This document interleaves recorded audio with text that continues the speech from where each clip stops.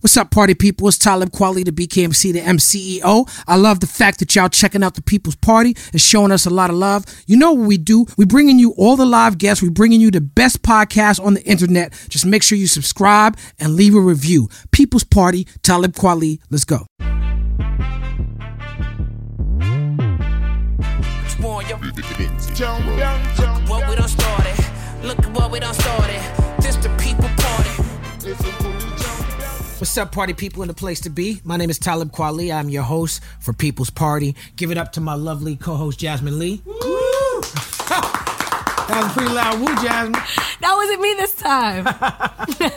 I'm really enjoying doing this show. And thank you to everybody who's tuning in and who's supporting us every week.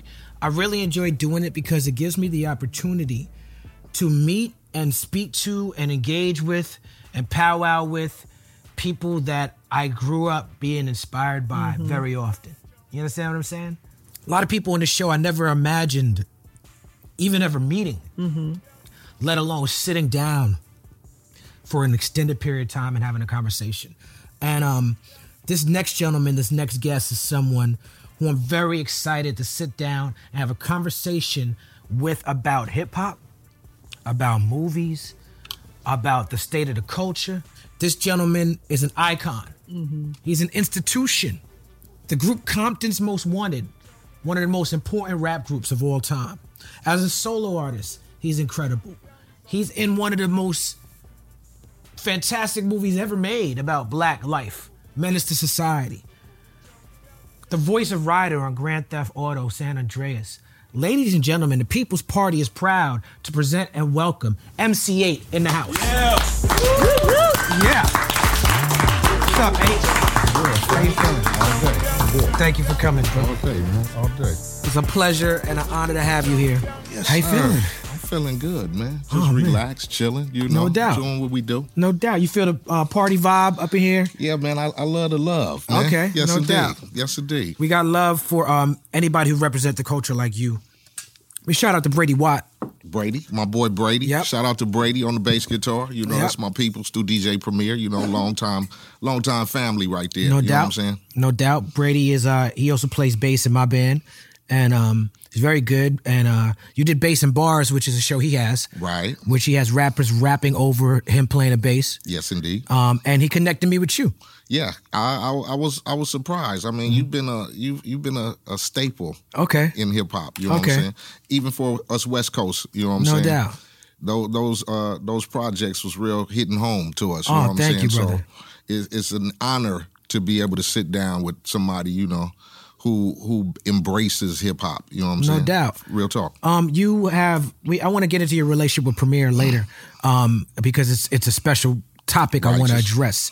But you know, we have Jared Meyer here. He started Raucous Records when I was on Raucous back in the day. Okay. You know, I don't know if he deserved the whole round of applause. I'm sorry I started that. I started it.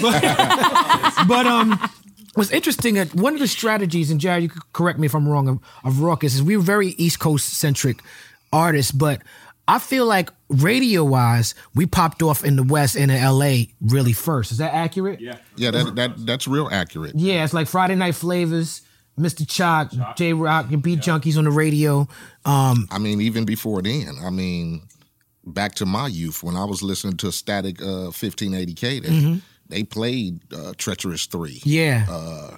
Kool Moe D, Eric B. and Rakim, you know, so it was kind of East Coast rap was something something I was bred upon, you know what I'm saying? So you were cited as someone who has bi-coastal appeal, but very early.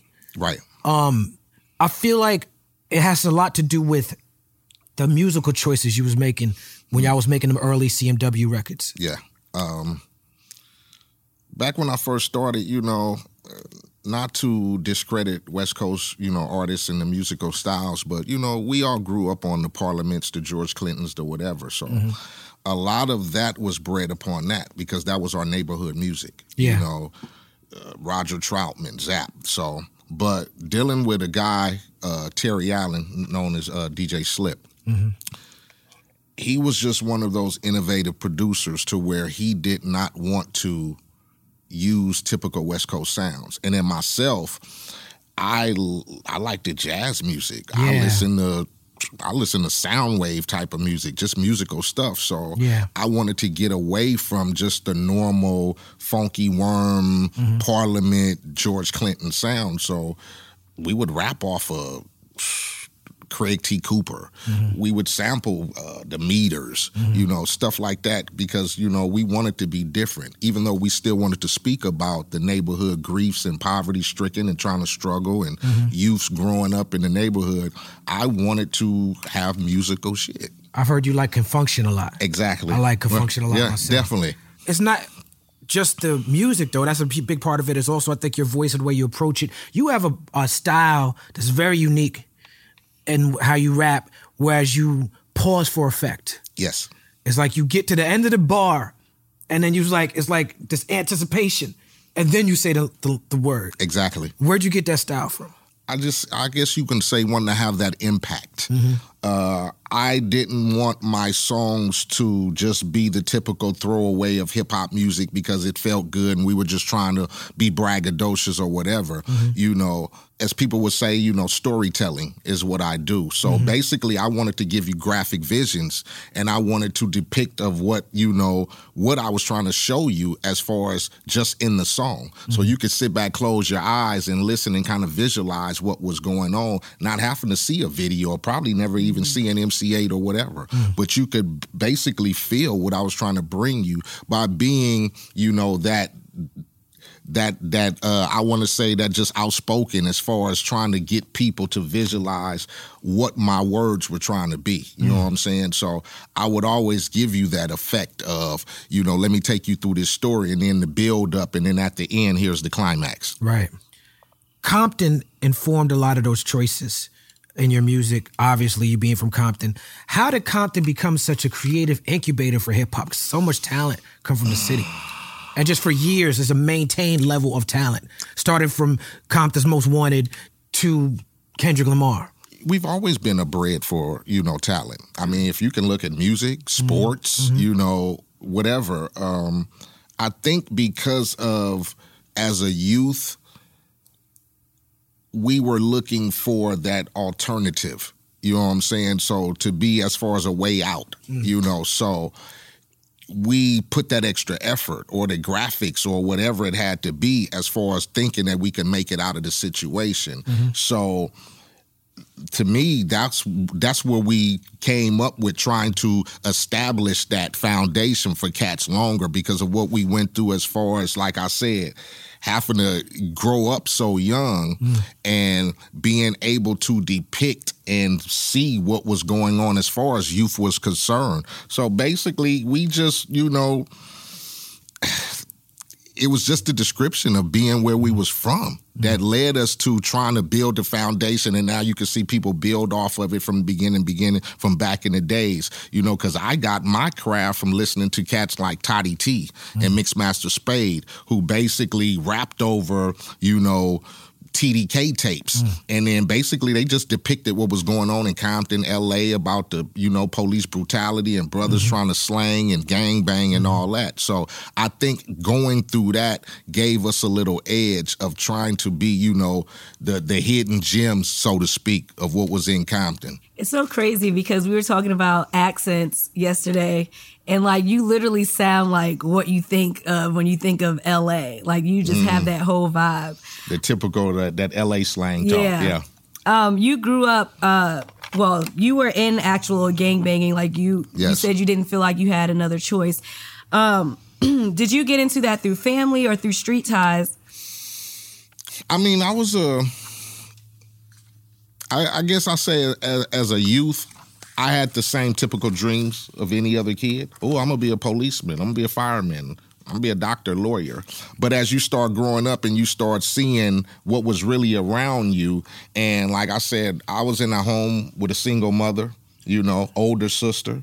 You know, my older sister gravitated to the gang members. So, you know, when they're coming around, picking her up or coming to see her, I'm like, little brother, hey, how you doing? And next thing you know, I'm getting to take trips to the neighborhoods and I'm getting to hang out on the corners. And when you don't have, not to say that it was you had to, but... You didn't have another role model. I didn't have no father in the house. I didn't have no big brother. You know, nobody was playing sports or net or positive, you know.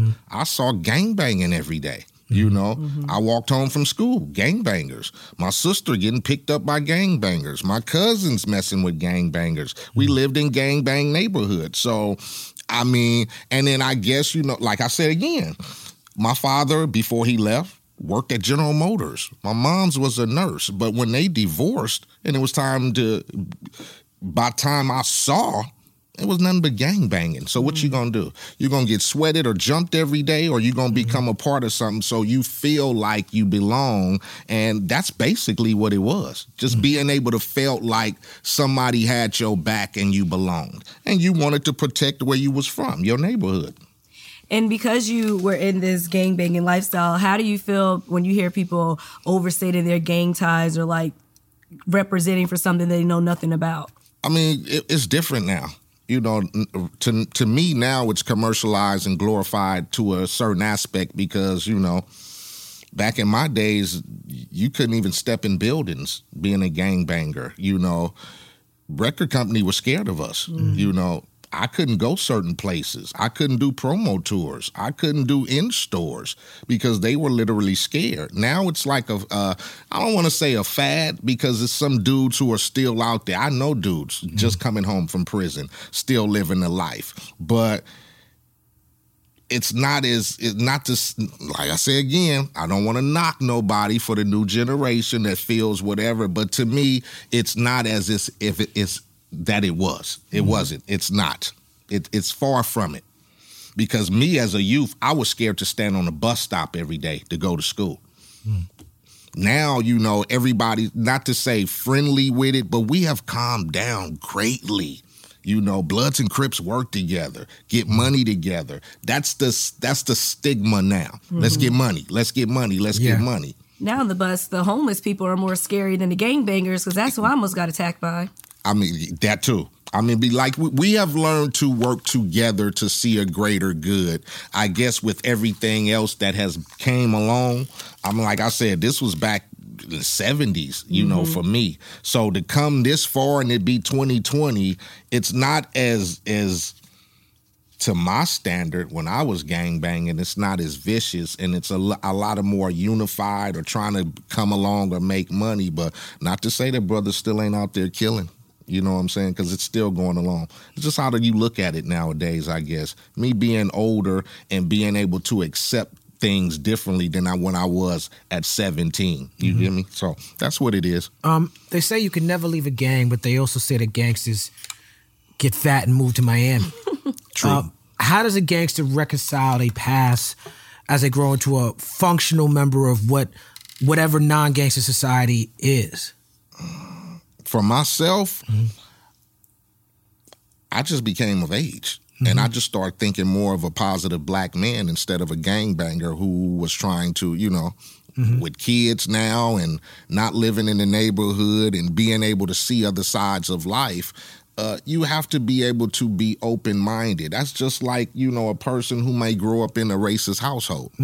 They're taught that from birth, you know. So as they get older, they might go, oh shit, never had a problem with a black guy or a white guy or whatever. Same as me, you know.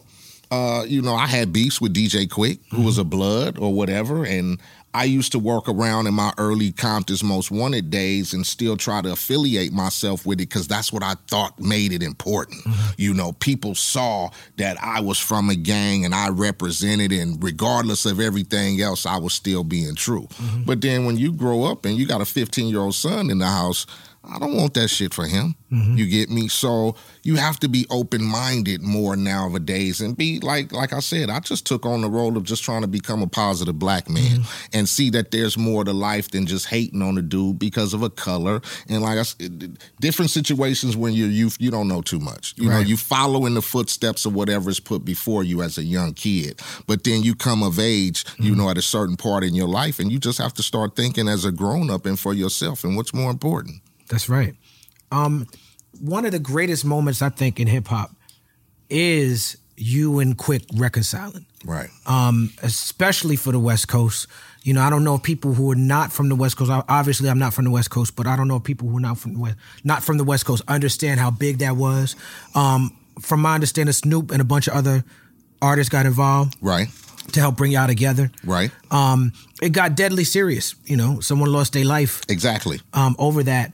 But I worked with Quik shortly after Balance and Options. Mm-hmm. And Quik was, remember I said my records was doing well on the West Coast. The Beat. Right. The Beat had shows with Snoop was on the radio and Quik was on the radio. He was playing the Blast. So the Blast that was my introduction to the West Coast. Yeah, we love the Blast. They love the Blast. Yes. Hot Tech started working with Snoop and Dre because of that record. After that, and worked with The Game and worked with a lot of other artists. I remember having a conversation with Quik, and I loved that Quik album. I didn't grow up on DJ Quik. I knew Tonight. Right. You know what I'm saying? I didn't know deep album cuts. You know what I'm saying? Like I wasn't, when y'all had y'all beef, I knew about it, but I didn't really know. Right. I didn't really know. Listening to Balance and Options, that was the first Quik album that I was like, oh shit, like that, I really related to that album. He's talking about peace on that album. Right. He's talking about squashing the issues with MC Eiht on that album. But when I was working with him, I remember him being disappointed with the reception of the album. Right. And saying even though it was his best intentions, he put his best foot forward. He said he knew the music was banging. I got, James DeBarge on the album and Mossberg was killing it. You know what I'm saying? Like, he was disappointed in the fact that the fans didn't want to hear him talking about peace. Is that something that gangster rappers think about often? I do. Okay. I mean, I think about trying to please fans who got me to a certain point. Right. Those fans still want you. Like, I get comments today. Man, do some of that shit from when 1992. I like your old hip-hop voice. I'm like, dude, it's 2020. Right. Like, you want me to rap about drive-by killings and jumping in a 6 tray with my pistol and hitting corners? Right. I'm like, dude, I'm beyond that. So we try to please fans. I mean, all of us do as artists. But there comes a time when you, as an artist and a mature artist, and you feel like, let me try to transition into some different music that's not about I'm on a ride on 8 or me and the homies rolling around with 40 ounces and, you try to get out that. So, and then especially if you have children, you want to, like I said, but my son, he listened to all that crazy shit right now, but you try to instill in them with your fans, like, we are no longer in that state of mind. Right. I am no longer thinking like I did when I was 18 years old, still hanging on the block, making rap records. Now I'm about peace. I'm about trying to stack money, invest, and still have a good time. So let me try to figure that out a way for my fans to enjoy. But for people like Quik and myself and, in that arena where we came from, it's like a tightrope you're walking. Right. Because like I said, I still have fans who bought music to drive by, and it's a Compton thing. I still got fans who saw Menace to Society, so those are the ones who feel like, and especially when you hear the music of today, they want to keep the authenticity of what you were brought up with, or what I used to listen to when I was in high school, or when we was hanging on the block, or like I get a lot of comments and dudes tell me, man, you got me through prison. Right. You got me through this or that, because I rapped about those pitfalls. Yeah. Going to prison, being shot at, going to jail, selling drugs, having problems at the home with a single mom and no father. And I wrote about that as a youth because that's what I went through. Right. I'm not going through that anymore. You get me? So now let me try to educate you in a different light. So it like I said, it's a give and take. Right. We want to remain true, but then we want to be able to show our adversity with the new rap game and hip hop, and being able to transition from being these 17, 18-year-old dudes who looked like there was no tomorrow, and then now we're hearing tomorrow, so we got to do something different. Right. Your name was inspired by KRS-One? Yes. How so? Everybody was Rap Master this or MC Fresh this and that, and I loved KRS-One. Yes, me too. Rest in peace to Scholar Rock. I Absolutely. loved them too when they first came out. The Bridge is Over, Poetry, South Bronx. The South Bronx. Yeah. I mean, on B-Boy Records. Yeah. I mean, I had the 12-inch. I loved Criminal Minded. Yeah. So I wanted to, he was That's hard. gangster rap shit. He was hard to me. Like, I don't, Eazy-E and, you get Rick Ross and Jay and all that shit. KRS-One was hard. Yeah. So I wanted to be KRS-One. So I came up with MC Eiht. One of my favorite moments in my hip-hop career is when Brady gave me a number. I'll text you and I'm like, yo, you think you can make it at 2:30? And you text me, Gia. All day. Geah. When did you start saying that?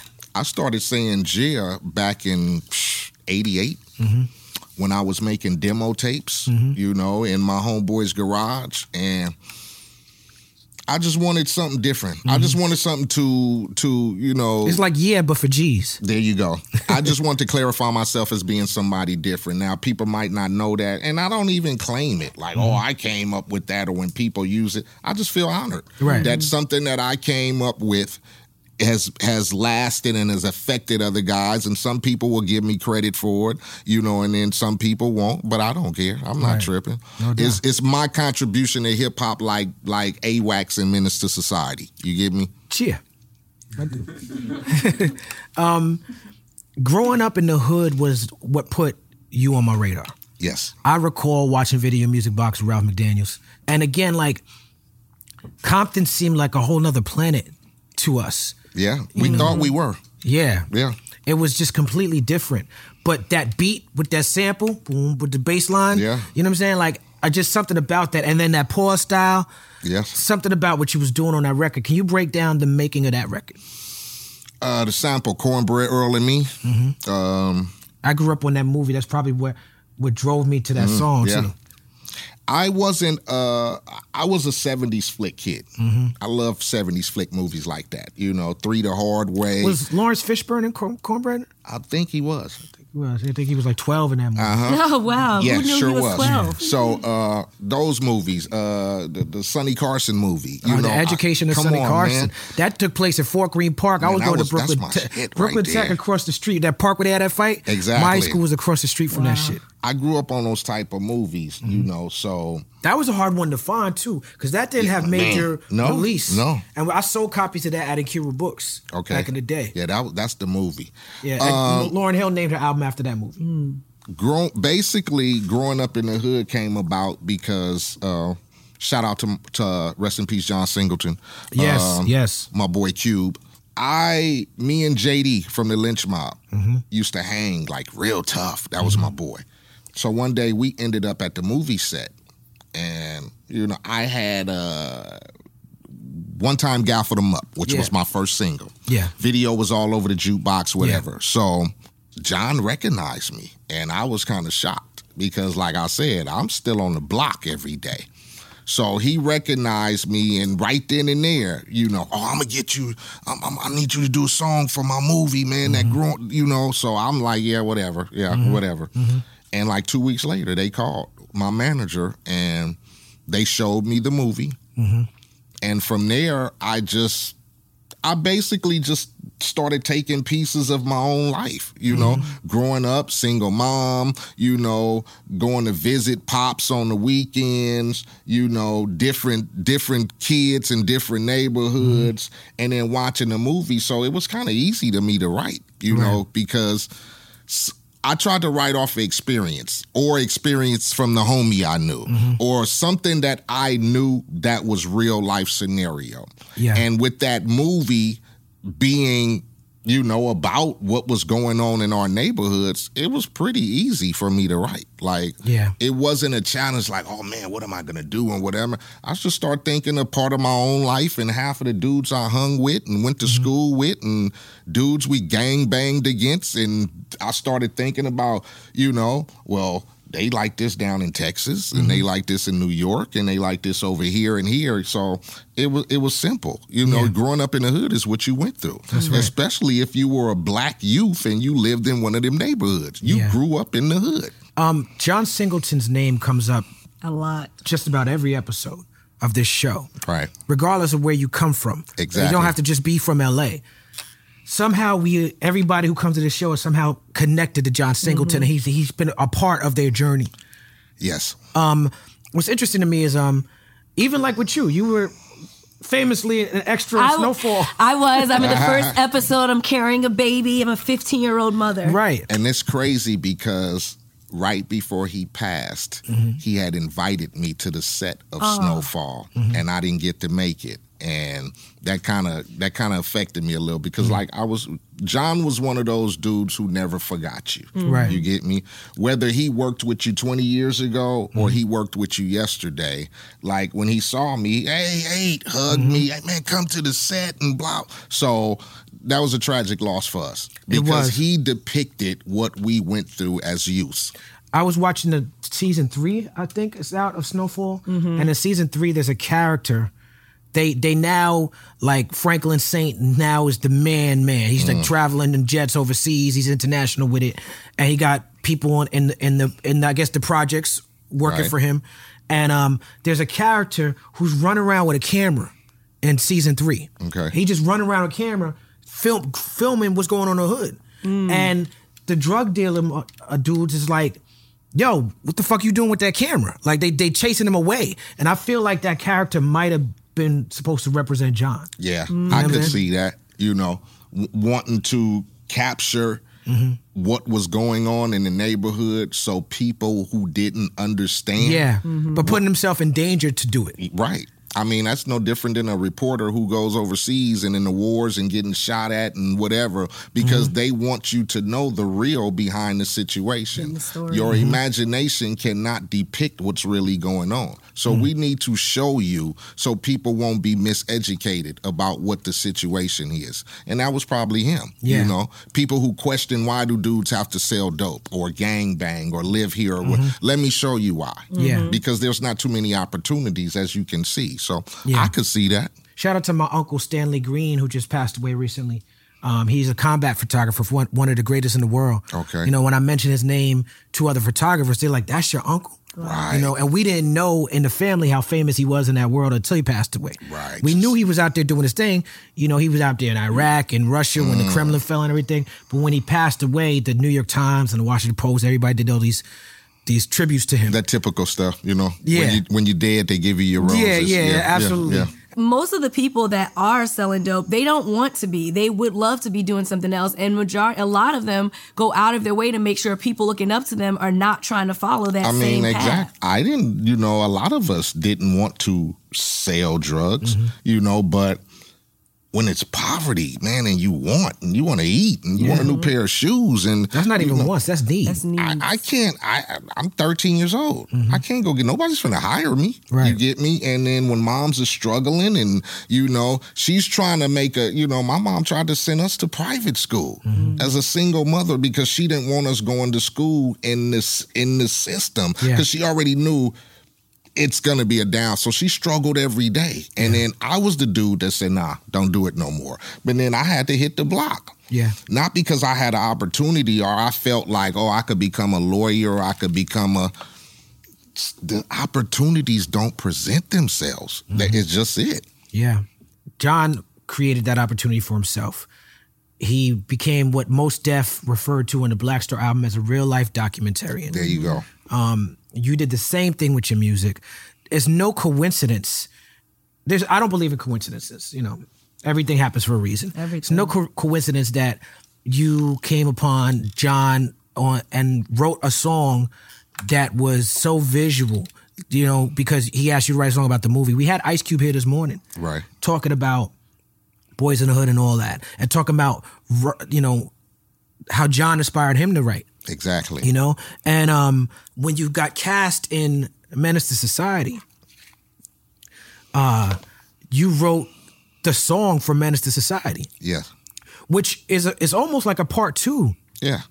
To growing up in the hood. Like the Wake Your Punk Ass Up, that shit just keeps coming back. Exactly. You know what I'm saying? Even in the new era with Kendrick. Like, talk to me about why that intro of Wake Your Punk Ass Up and setting up the story and how you set up how Menace ends and it fades to black and you hear your voice. I'm about to narrate for you what just happened. Okay. And then that's so ubiquitous, it's so much part of the culture. Years later, you're narrating Kendrick's song in the same way.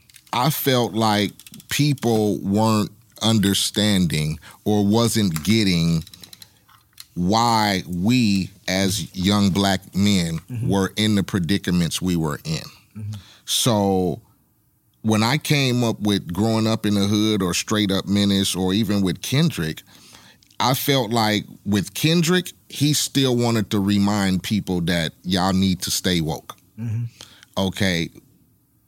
As far as Menace, I wanted to Wake Your Punk Ass Up. Okay. I wanted to continue what I started as far as with Growing Up in the Hood, because basically the movies basically were like a play off of each other. You get me? Growing Up in the Hood, you had one kid who dealt with a situation as you did in Menace. You know, you had Cuba and Growing Up in the Hood who tried to depict what side he wanted to go after his friend got killed.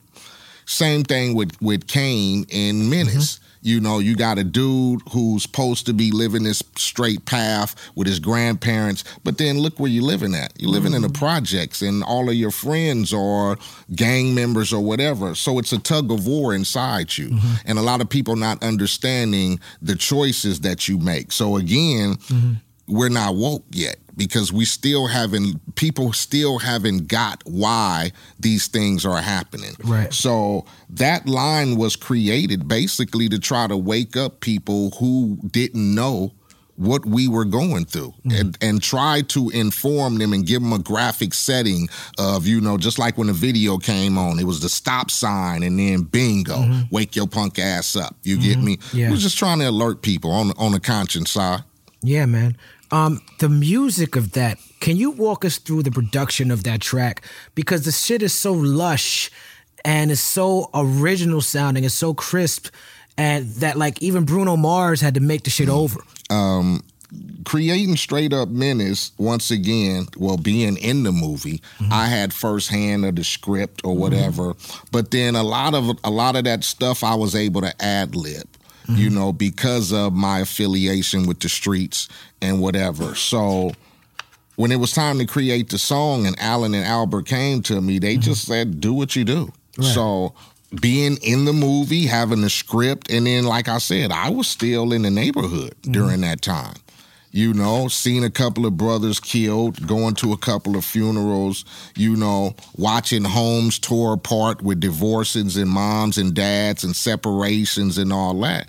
I mean, I basically wanted to come up with a song that was more to the point of the struggles and the broken families and, you know, and just trying to show people that everything that they saw as a glamour to us, even though we was rappers and whatever, a lot of these youths had to go through a lot of bad situations.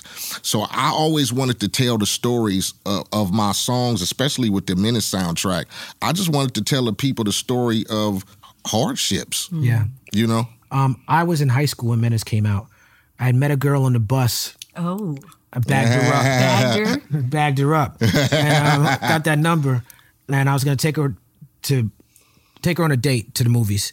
You can tell me if my memory is correct, because sometimes it's shit from that long ago, your memory changes it on you. You know what I'm saying? It's not how it was. This is what I remember. I remember, at least I was going to high school in Connecticut. The promotion for Menace to Society, the poster, didn't tell you anything about what the movie was about. No. Is that accurate? You saw Menace to Society, and that was it. That was it. That was it. I walked into this movie, and this is like a real visceral experience. I walked into already being an MC Eiht, Compton's Most Wanted fan. Right. 2 shorts in the movie, right? Right. Already being a Short Dog fan. You know, Lorenz Tate was new. Tyron was new. These actors, I didn't know the actors. But I was a fan of the musicians. I walked into this movie cold, not knowing what I was about to see. Now, my opinion of Menace is that it's one of the greatest cinematic achievements of all time. Right. I feel like the way it tells the story, Hughes Brothers achieved something magical with this movie. I don't know what they was on at that time. Exactly. But they figured something, they tapped into something. I showed my mother this movie. My mother doesn't watch violent hood movies.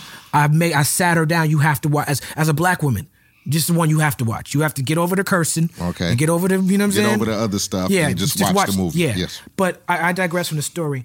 I walked in not knowing what I'm going to see. And so imagine walking in not knowing at all. Exactly. And then you see the Korean store scene. And I had never seen something that real on the screen before in my life. How did you get cast in that movie? I think we had just released Music to Drive By. Which is, I have to say, one of the greatest rap album titles of all time. It's a very creative album title. Music to Drive By, I was on tour, and I got a call from my manager and said that these young guys out of film school were looking to do a movie. And, you know, at the time, I was like, whatever, I'm not no actor. You know, maybe they just want some rapper appeal because Cube was in Boys in the Hood, whatever. So I'm like, whatever. So when I go to get back to L.A. to go read for it, they told me Ren had went in to read for the part. Shout out to MC Ren. Shout out to my boy MC Ren. So from there, I was like, oh, hell no. No way they gonna give it to me. I'm an unknown, you know, whatever. So they called me back a week later and said that Ren couldn't do it. So they wanted me to come back in for a reading. And I was like, yeah, okay. So I went back in. I think we went back out on tour. And during the middle of the tour, my manager called me and said, you got the part. So I had to fly back to L.A. and start reading. And I didn't think nothing of it at first, you know, because I never considered myself an actor or nothing like that. Again, I was still in the neighborhood. So all I thought about was, hey, I accomplished my dream. I'm riding in a limo. I got on stage. Now I'm going back to the neighborhood to hang with the homies. And that's what I did. From there, you know, I started going to the readings and, you know, Jada Pinkett was there and Lorenz and then Pac was there, you know, so I started taking it upon it as maybe, you know, this is something that might be something large, but to think that it would got to where it is today, I never thought that. Like, it's another movie, it's a black movie, you know, it's gang banging, people's not gonna understand it, whatever, but I think they did a real good job. And for the fact that when it came to my character, they let me ad-lib a lot of shit. Yeah, talk to me about that with the ad-lib stuff, because I found that to be very interesting, that even though, like, this movie is so authentic, it feels so authentic, and I've heard you speak on how the writer didn't have some of those phrases. It was a writer. I mean, you know, he didn't grow up in Compton. It wasn't gang banging. So snaps on the petrol, all that is all that's you. That's all my shit. Okay. Like, basically, I would read the script and I would come to certain parts and I would say, we don't talk like that. Like, we don't say shit like that. We might say this or we might say that. So they would go, okay, ad-lib, say what you say. So that's what I did a lot through the movie. A lot of my lines were ad-lib because they wanted authenticity from someone who I was supposed to be portraying, which to me, like, I do this shit every day.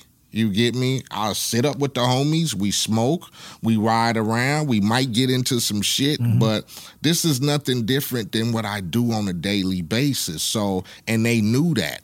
You know, I used to show up to the movie set with neighborhood niggas, you know, and when we were filming in Grape Street in the projects, I knew the niggas, you know, I'm over there hanging. So it was something they saw. So they like, we know, even when it came to my wardrobe, I'm like, niggas ain't wearing yellow plaid and fuck. Is it supposed to be a Pendleton? No, we don't wear it. So they would let me, I would wear clothes from home. Right. You know, it was simple. They gave me the freedom to do that because I guess they trusted my instinct of this motherfucker from the streets. Yeah. So you were more so playing yourself or just like people around the neighborhood? I'm playing myself, but then like, you know, this is nothing normal than what I've been through or what the homies have been through or my OG homie has been through. So it wasn't about acting. It was just to me about, oh fuck, what, camera's there, don't look at it. Okay, bingo. Right. So that was it. We had Don Cheadle on the show and he played Rocket in Colors. Yes. And he talked about being a, you know, classically trained actor. And going to the hood to film scenes, you know, and he said, what did he say on the show? He said, I was scared. He said, I was steeped in cryptum and bloodation. That's what he said. And he talks about being scared, you know. Back then? Yeah. He talks about having to act alongside real gangsters, and you talk about how you have to, when you were filming on Grape Street, you got to pay tribute, you got to put people in the film. You know what I'm saying? You gotta stay on code. You have to. Right?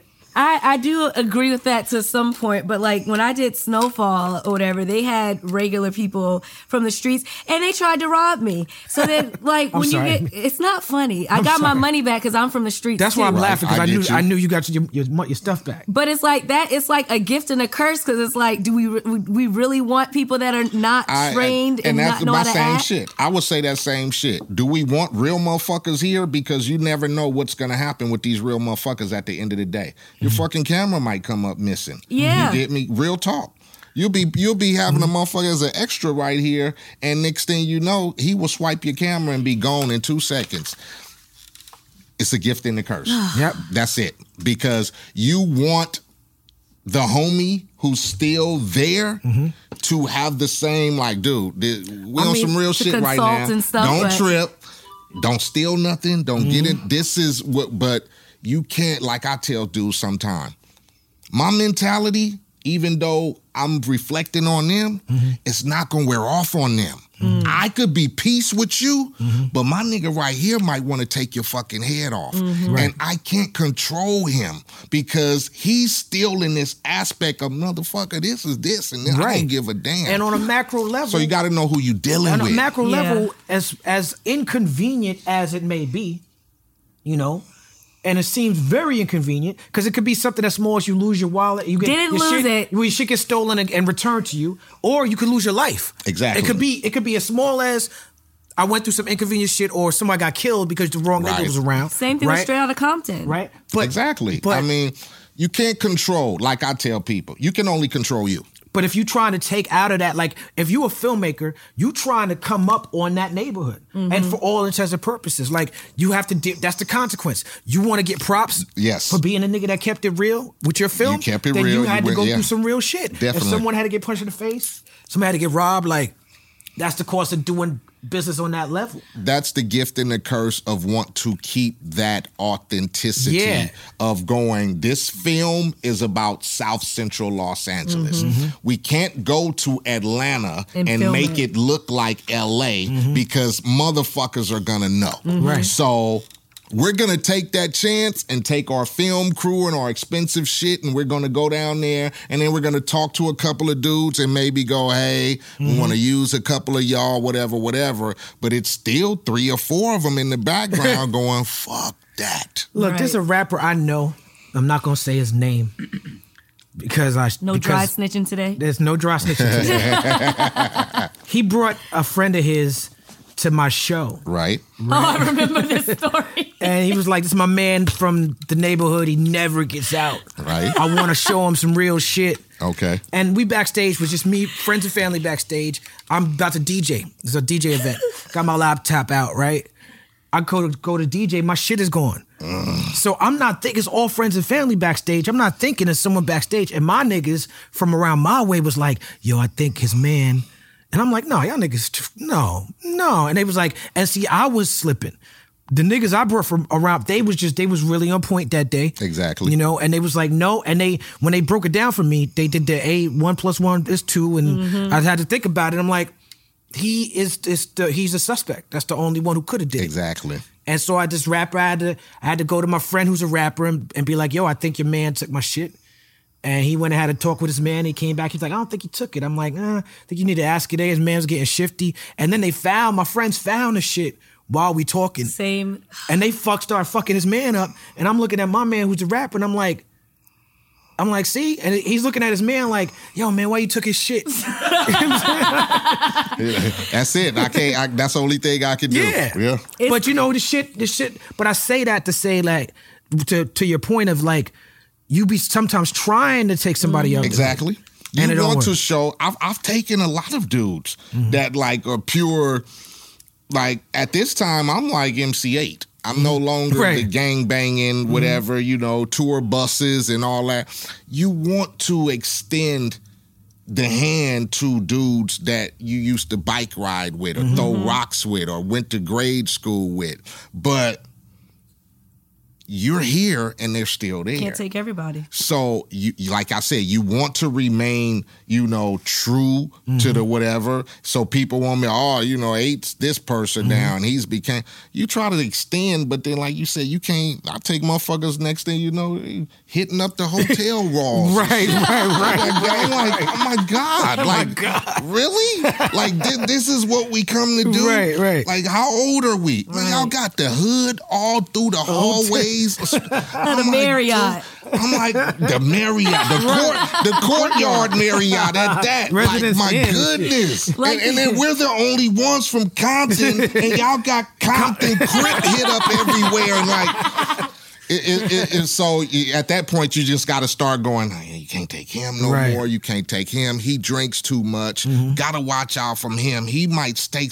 Next thing, it's just it. You extend, but like I said, you can't control everybody. Right. You got to give disclaimers, then they got to stay home. Man, come on, sign this waiver, motherfucker. Say you're not going to hit up nothing. You ain't going to strike up no walls or do anything while you in the presence of this tour. Gangsta waiver. Hey, man, come on. That's hilarious. As your daughter said, you can't take all your motherfucking niggas out the motherfucking hood. Oh, that's what my daughter did. You can't. No, she said she's trying to. I know, but she's trying to. Yeah. So you mentioned that Pac was at these table reads. Yes. He was originally cast to be Sharif. Yes. Talk to us about why he's not Sharif. Okay. It's to my understanding, the Hughes brothers worked all of Pac's earlier shit. Videos. Brenda Got a Baby, all that shit. So they knew him. Knew he was difficult to work with. But I think New Line wanted him in the movie. Yeah, he was big. Juice, Poetic Justice, you know, and y'all have a relationship with him. And shot a lot of his videos. Right. We want him. Right. So who knows what happened, but okay, we'll get him in the movie. But I don't think it was the plan to keep him in the movie. We all know Pac. Very vocal. Very outspoken. He wanted to understand why he was being Sharif. Why is Eiht the banger? Lorenz is the banger. Kane is the banger. Why I got to be the voice of reason? I'm fucking Every crew needs a voice of reason. I'm fucking Tupac, though. Why, you know, my characters aren't the voice of reason. Right. You want me to play the voice of reason? Show the people why I'm the voice of reason. What, my brother got killed, I killed a nigga, went to prison. Show that. They didn't have time for that. We just want you to, man, we be at the readings and it's time I read my part and Jada read her part and some time for my nigga Pac to read. Pac go. Gemini's. Every time. Every time. Every time. And he would sit there and look at the script, and you think he's finna read, and he, why is my character playing this? But every time. He did it every time to where they brought in Vontae. I know Vontae. I went to school with Vontae. He did a fantastic job. So you think they purposely gave him that part so he wouldn't want to do it? I think so. I mean, come on. I don't think they wanted him in the movie in the first place. I mean, come on. If you shot videos for an artist through their whole first, and you knew this motherfucker's a headache. Real talk. But that fucking check is on the table. What you gonna do? You want this check? You gonna get him in the movie. Or we might can't give you no check. I got you. I'm going to get him in the movie. Don't trip. He's going to be in the movie. But I'm going to make sure that it's going to be a part that he is not going to enjoy. So what do you think he's going to do? It's going to be disruptive, or he going to quit? That was probably the main goal, and that's what happened. Now, you enjoyed a very good artistic relationship with Pac. You did a lot of shows with him. And you was around, like, Pac was bubbling it when he first got to LA. You was around. I was one of the albums that he recognized and he used to play when he was locked up in Rikers. Okay, word up. You said on Vlad TV that you felt like Pac's lifestyle, when he started trying to roll with gangsters, trying to roll with gangbangers for real, that he was going backwards. Do you still feel that way? I mean, I would, yeah. Okay. I feel that way about anybody who had what you had on the table. Coming from, and like I said, we the land of gangbanging, Bloods, Crips, whatever it is. But to come from New York and then, Oakland by way of, you didn't have to inherit that situation. But like I said, a lot of niggas want to belong when they come a part of something else. And I think that once he got with Suge and them and over there, that the situation overwhelmed my nigga to the fact of, niggas over here claiming we representing, it's about MOB, it's about the mob, Suge got me out of prison. Maybe it felt like some obligation, to represent the neighborhood, that these dudes who were watching your back every day, and then a lot of dudes gonna do that, some of them who are a little naive to the situation of gangbanging. You get me? Because I don't know if you were coming from New York or any other part of the country and you came to California, that shit would fascinate you. You know what I'm saying? It would fascinate you, like, man, there's 100 niggas around here and they all wearing red or blue and they all together in unity and one motherfucker is all of us. And, that would fascinate you to feel like maybe this is family. So I just felt it was backwards because you were already here. You didn't have to come from here and go through the transitions of becoming. Everybody knew who Tupac was. I mean, you had your Tupacalypse Now. You had Me Against the World. I mean, you had the popularity already of establishing yourself as just an artist. So coming to L.A., and being around that gang culture and that unity, it was just a tidal wave of something like stepping in some quicksand. Once he stepped in that motherfucking shit, it was just over with. It was a downfall. Because now you hanging around motherfuckers who drive by and shoot at niggas and kill and been to prison. And it's not about, your mama and the black peace and all that. These niggas banging over here. We don't like Crips. Crips don't like us. That's what we about. Our territories and our neighborhoods. It's not about the empowerment of black people, or it's about us representing Bloods and Crips in our neighborhoods. That's it. So to me, somebody who had already came through all that shit, that was a backward step. Because you already went through that struggle with moms and the police and, all that. You went through that. Moms being on drugs and all that. So why at all of that and you done made it here, would you think that gangbanging was the answer to the situation? Right. Pac had a lot of passion in his delivery and his writing. It's something about just that West Coast gang shit that's just cinematic. Right. You talk about people being drawn to it, the romanticism of it. It's like you manifested a destiny by having this experience, writing songs about it that made people want to cast you in movies. Right. That made you want to write songs about the movies that you cast in. Hood Rat is a song that's like that. Right.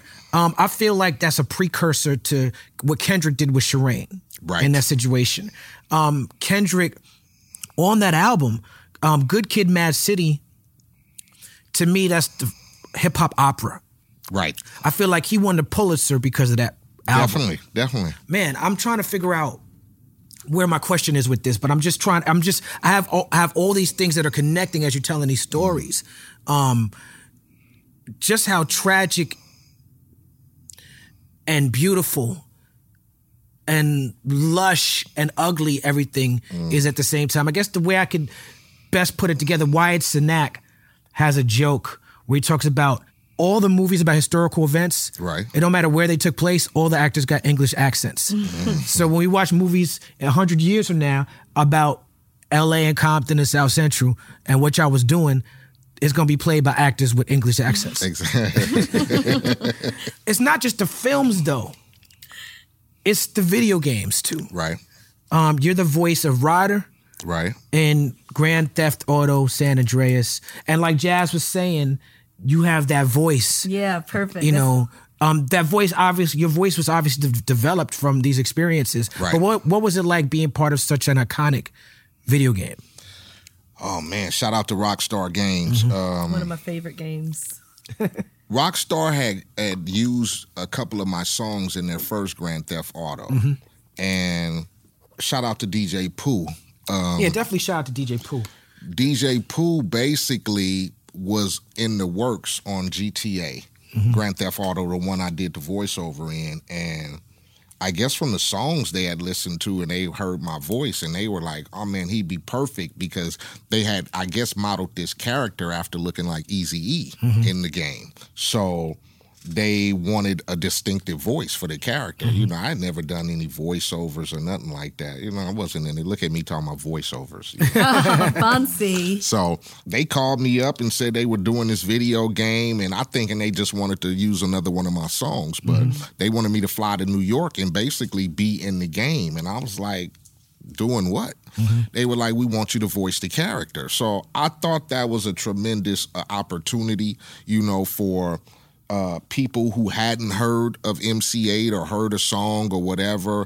It was just another a pillar in my career of trying to establish who I was as an artist and just a well-around person. So when they contacted me, I said, yeah, I'll come do it. And I went to New York, you know, hung out with Primo for 3 days. And Shout out to Primo once again. Shout out to Primo. Hung out with Rockstar and Primo and in the studios, and basically they played the video game for me on the screen and gave me a script. Wow. And I sat there and I just basically voiced my character to everything I was seeing him doing on the screen. It was a lot of fucking work. Yeah, I did that too for Mark Echo Getting Up video game. I played the main character, Train.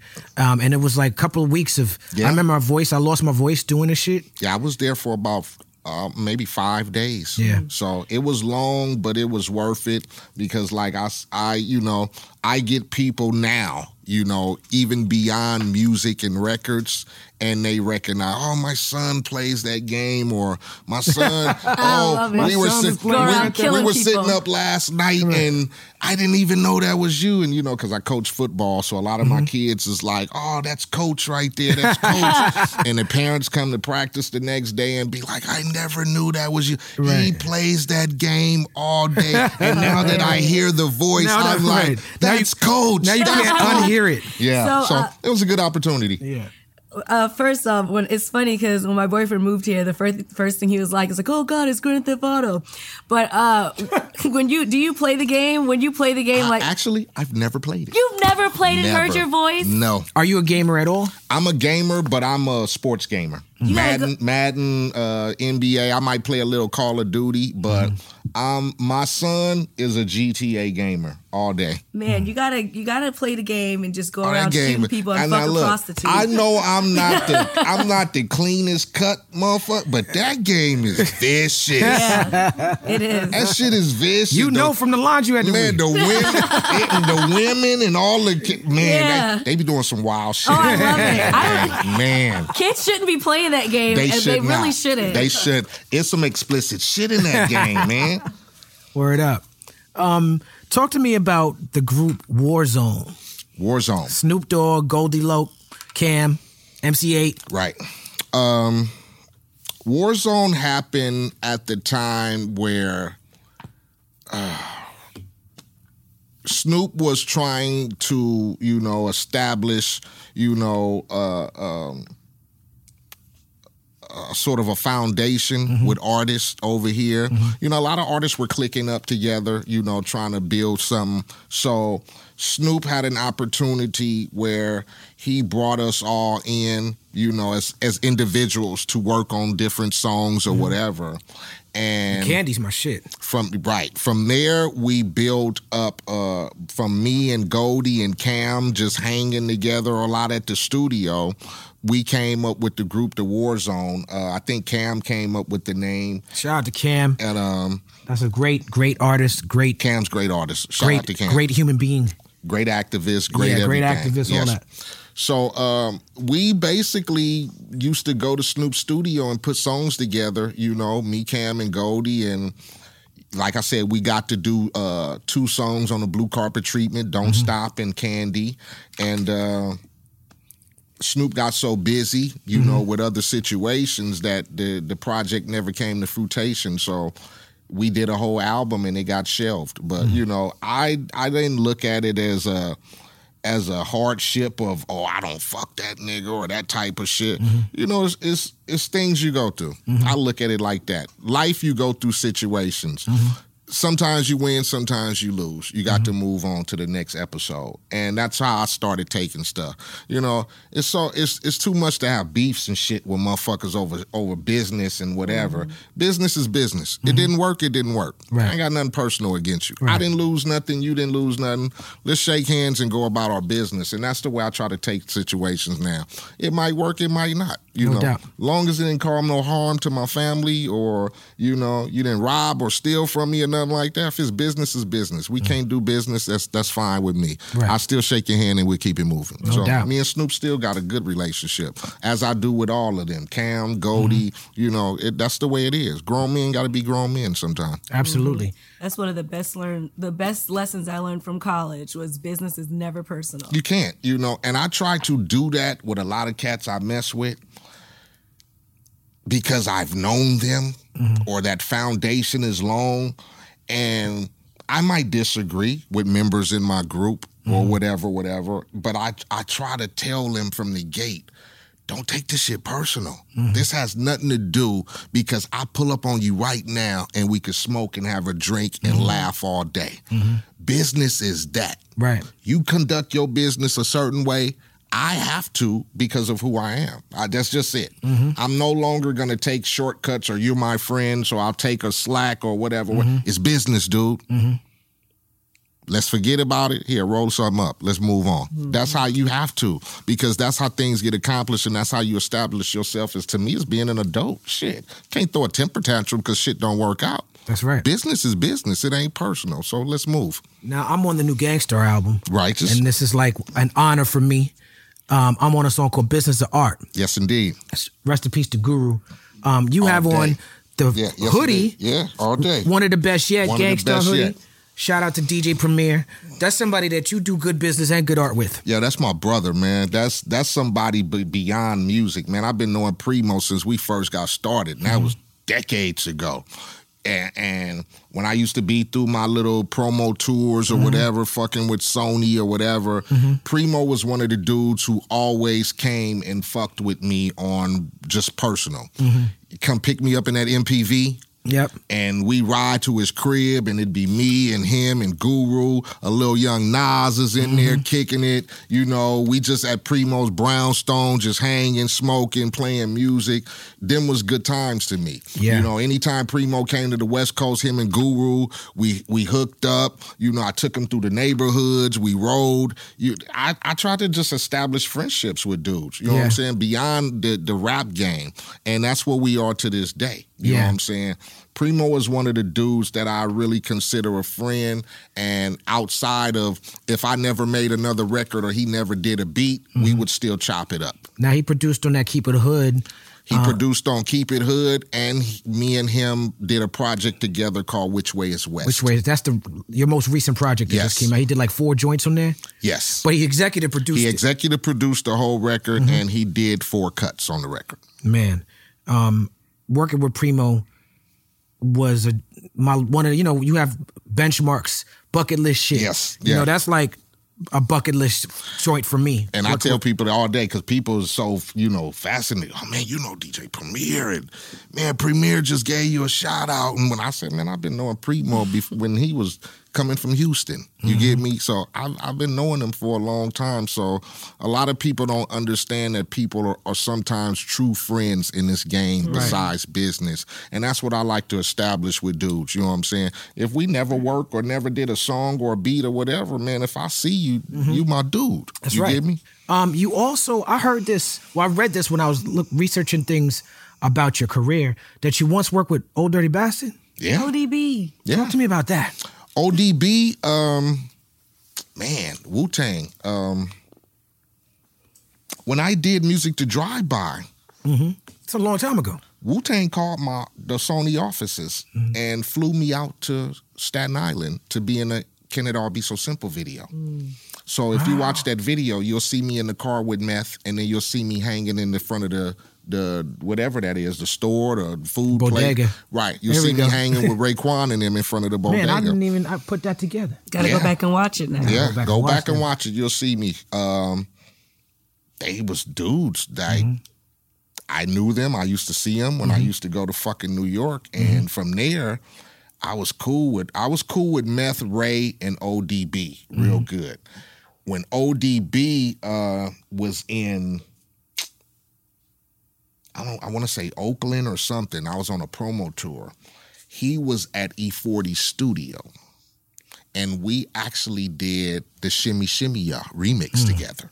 Me, him, and E40. Okay. And from there, when he would come to LA all the time, we would hang. ODB was another one that I respected as far as outside of music, because like I said, he was somebody who reached out to me. They reached out to me, and I respected that because I felt like dudes were hearing me, as so to speak, you know. So I certain dudes I had mad respect for, and like on top as far as friends, ODB was one. That's beautiful. Rest in peace to ODB. All day. Well, right now there's a kid in Compton living in a destitute situation. No father around. Seeing nothing but drug dealing and banging. Seeing violence everywhere. The lights of Hollywood is in the distance. You know what I'm saying? Like the close proximity to Hollywood, but then it seems a world away. Right. You used to be this person. Right. What advice do you have for a kid who feels like it's just hopeless? Feels like I don't see any opportunities to get out of the situation in Compton that I'm living in right now. And not just a kid in Compton, but like you said, growing up in the hood. A kid in that hood situation, regardless of region. What I would tell is like I would used to tell myself is there's nothing wrong with hopes and dreams. You get me? Did I ever think I was going to make it off of Johnson Street in Compton, California? Gang banging and all that shit? No. But I still hoped and dreamed, and I think that gave me the will to want to pursue a different way out.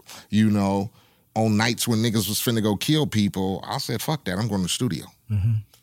You have to, at some point, not give up on yourself. And you might not have you can't look at everybody as the next role model because shit, I'm going through hard shit.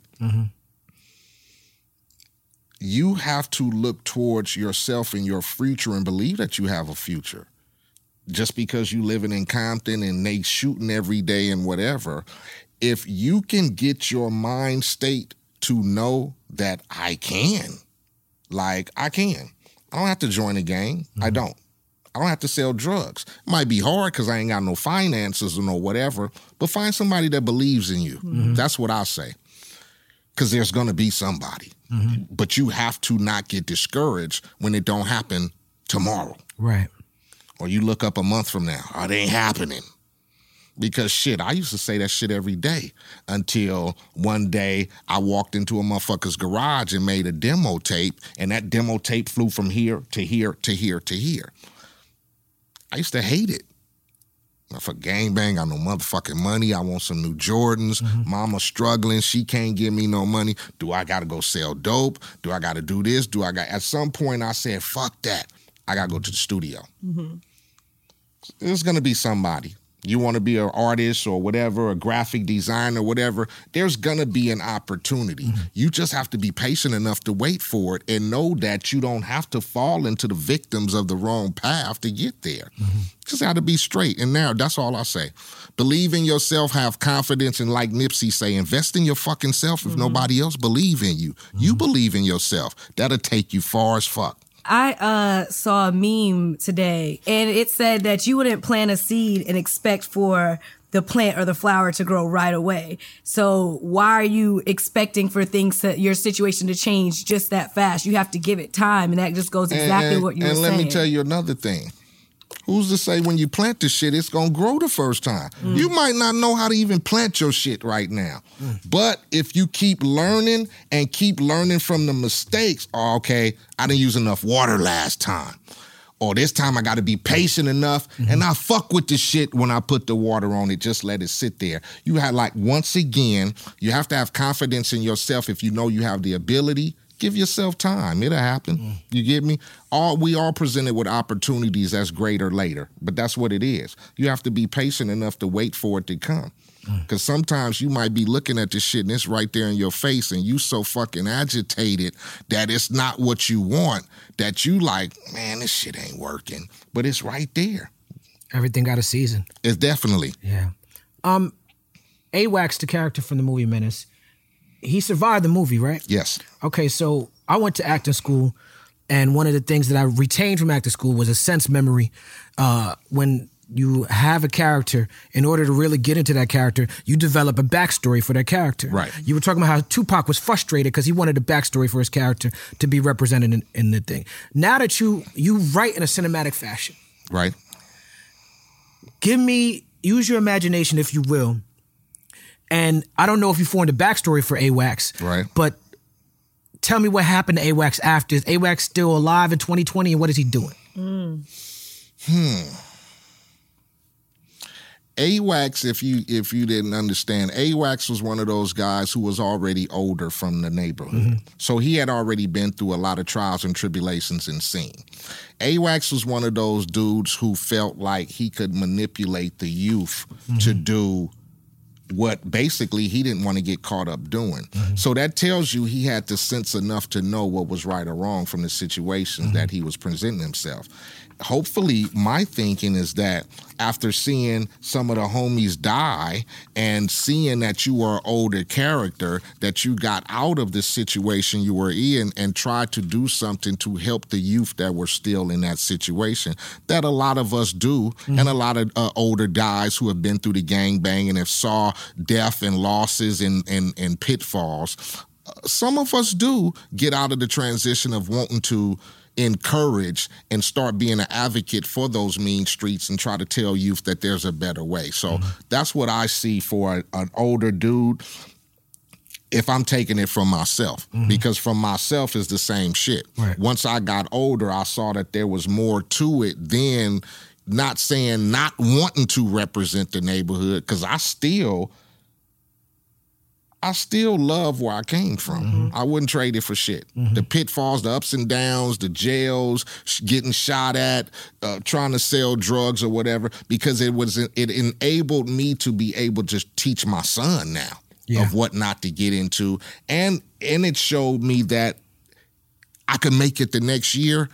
Maybe I don't need to do that no more. Yeah. And now I made it another year. Oh, fuck that shit too. Yeah. Oh, I made it another year. Yeah. You know something?